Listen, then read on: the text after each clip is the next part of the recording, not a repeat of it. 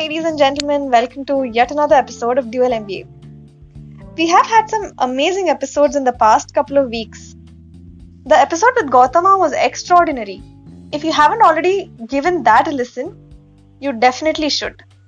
Tune into episode 5 of our podcast and listen to him share his amazing story with us.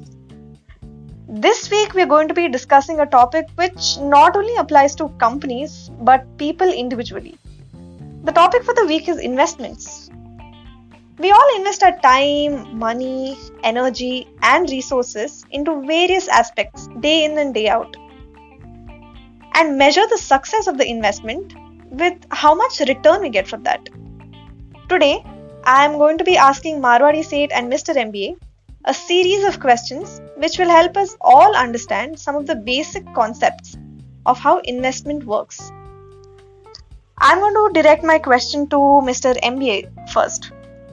So my question to you, Mr. MBA, is why should we invest? Over to you. Okay. Well, in order to build wealth, you should invest your money. If you don't invest, you will miss out on opportunities. As simple as that, to increase your financial worth.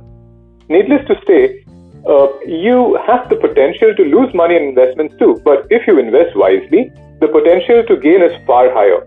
If not invested, the buying power of your money will depreciate over time. Therefore, investing your money will allow it to grow. Most investment vehicles such as stocks, equity, certificates of deposit, or bonds offer returns on your money over long term. This return allows your money to compound, earning money on the money already earned and creating wealth over time. Well, that was a simple answer. Marwadi Seth, how would you answer this question? Obviously we invest to make more money. Just keeping the money in my wallet will not be of any use. So I need to understand how and where to put that money to use. And where to invest, then changes depend on how much of money I have to invest in the first place. That is important. Not all money is the same, and so not all investment is the same. Awesome. That's a different perspective there, Marwadi Seth. Thank you for your answer. My second question to you guys is, what according to you is a good investment? Marwadi Seth, why don't you answer this for us first? See, like I said, it depends on how much of money I have to invest and how much of money I have already invested. If I'm starting to invest and I want to just make sure that I have enough to cover my expenses during a couple of bad months or something like that, then obviously it will be in a safe investments like deposits or something like that. But once I have all of these basics covered, emergency cash flow, medical emergencies and all, then I can start looking at other areas. Maybe there is someone I know who needs an investment in his business and I can become an investor. So that is always good. It's a good investment opportunity and also acts as a way for me to improve my own network. Sweet. So you're always on the lookout for opportunities to grow your network and your investment opportunity. That's awesome. Of course. Yep. Mr. MBA, what do you have to say about this question? What do you think makes a good investment? Well, a good investment is one that meets your financial goals, risk tolerance, and earns you profit. Investing is all about what you can do with what you have, your comfort with the risks, and what works for you. One person's good investment may not be another person's bad investment. Regardless of the type of investment, they all exist for one reason, and that is to earn profit. But not all investments make money, Ray. Some with higher risk will fail, no? Very true. A good investment can help earn profits while accommodating a person's risk tolerance and overall financial plan. To find a good investment, you should first identify your goals, determine your investing budget, and work to identify assets that have the potential to grow. I see. You mentioned something about risk tolerance. I'm not very sure what that means. So, and I don't even know how I can assess my risk tolerance. So, can you let us know how to assess each person's risk tolerance, Mr. MBA? Sure. So, each investor will adopt a different time horizon based on their investment plan. Generally, more risk can be taken if there is more time. An individual who needs a certain sum of money at the end of 15 years can take more risk, and than an individual who needs the same amount of money at the end of 5 years.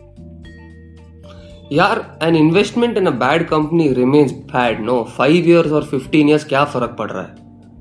Sure, but the market has shown an upward trend over the years. However, there are constant lows in the short term. Financial goals differ from individual to individual. To accumulate the highest amount of money possible is not the sole purpose of financial planning for many. The amount required to achieve certain goals is calculated, and an investment strategy to deliver such return is usually pursued. Therefore, therefore everyone will have a different risk tolerance level based on goals. So think of this as something like gambling. Okay, not exactly like gambling, because gambling can lead people into debt, but just the attitude of investing. If I'm investing in a riskier venture, I should be comfortable even if I lose the money. If I lose the money and then I have to sell my house to have cash flow, then it is not a risk that I will take. I should be able to lose that money and not have it impact the rest of my life. And this, I think, is important for everyone, right? Regardless of goals, age, or whatever. Make sure your lifestyle doesn't change when your risky investments don't pay off. That for me is risk tolerance. So sort of investing because you want to get into the enjoy the game and not for victory or loss. That's a nice perspective there. One more thing, I had a question for you guys, is that you mentioned about market and upward trend while explaining risk tolerance. So what is a market and how do I assess which market do I go to? Mr. MBA, over to you. Sure. So there is a wide variety of markets in which one can invest money. The main markets are stocks, aka equities, bonds, forex, options and derivatives, and physical assets. Furthermore, within each of these, there are more specialty markets. The market that is most familiar to the average investor is the stock market. This allows investors to buy and sell shares of ownership in publicly traded companies. In this, profit is made in two main ways. First is through capital gains, in which the value of each share increases in value. And the second is through dividends, in which companies pass on the income to investors. Of course, Sethji may have a few more options to add. Of course, yeah. Sure, stock market is one where one can find value. That's definite. But that is only the primary market. There is also something called a secondary market. The stock market is only comprised of publicly traded companies, but the secondary market also has companies which are not yet publicly traded. And those companies can give a lot more value to any investment. Of course, it requires a good network to know these companies, to get introduced to these companies, and then, of course, decide on the investment. Secondary market companies are also more risky, isn't it? Yeah, sure. It comes back to that risk tolerance and risk appetite that we spoke about earlier. I've invested in deposits, in funds, I've invested in stocks in the primary market, and then I will invest some in the secondary market, no? Yeah, that's a nice way to distribute the risk, that the higher risk on one side and probably a certain secure investment on the other side. Good point. So the next question is, what's your thought on investing in assets? Marwadi Seth, what do you have to say about this question? Of course, assets is one of the things to invest in. But wait, don't consider all assets to be the same. For example, if I buy a house for myself to live in, then I don't consider it an investment asset. It's my house to live in. A second house that I buy or something else is definitely an asset. And that you assess much like any other investment, risk, return, whatever.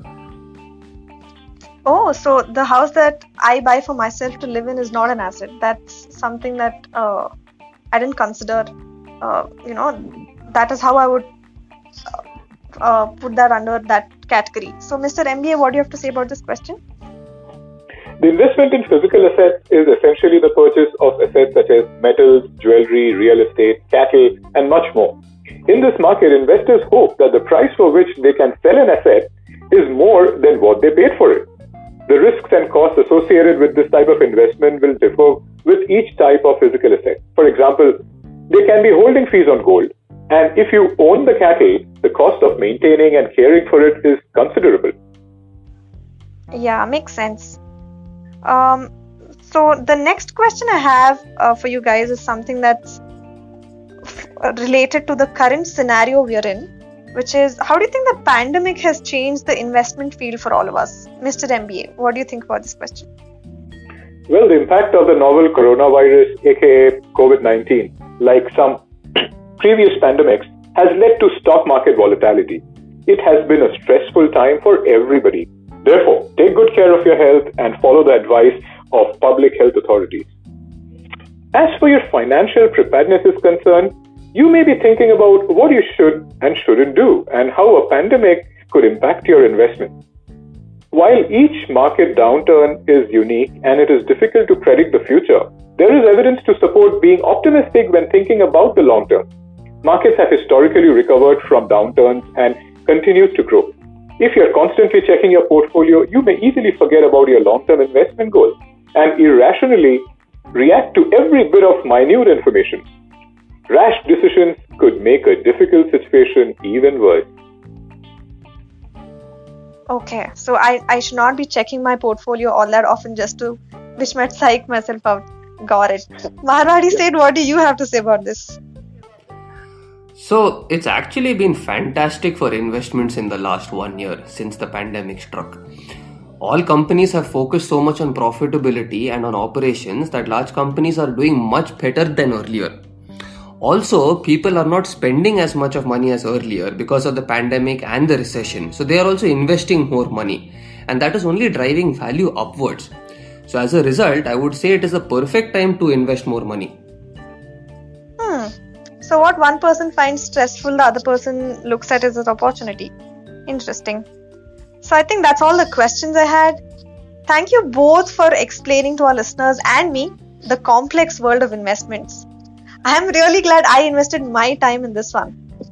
From the discussion today, I get it that investment is a choice that each person gets to make based on his or her goals, tolerance to risk, and what the market looks like.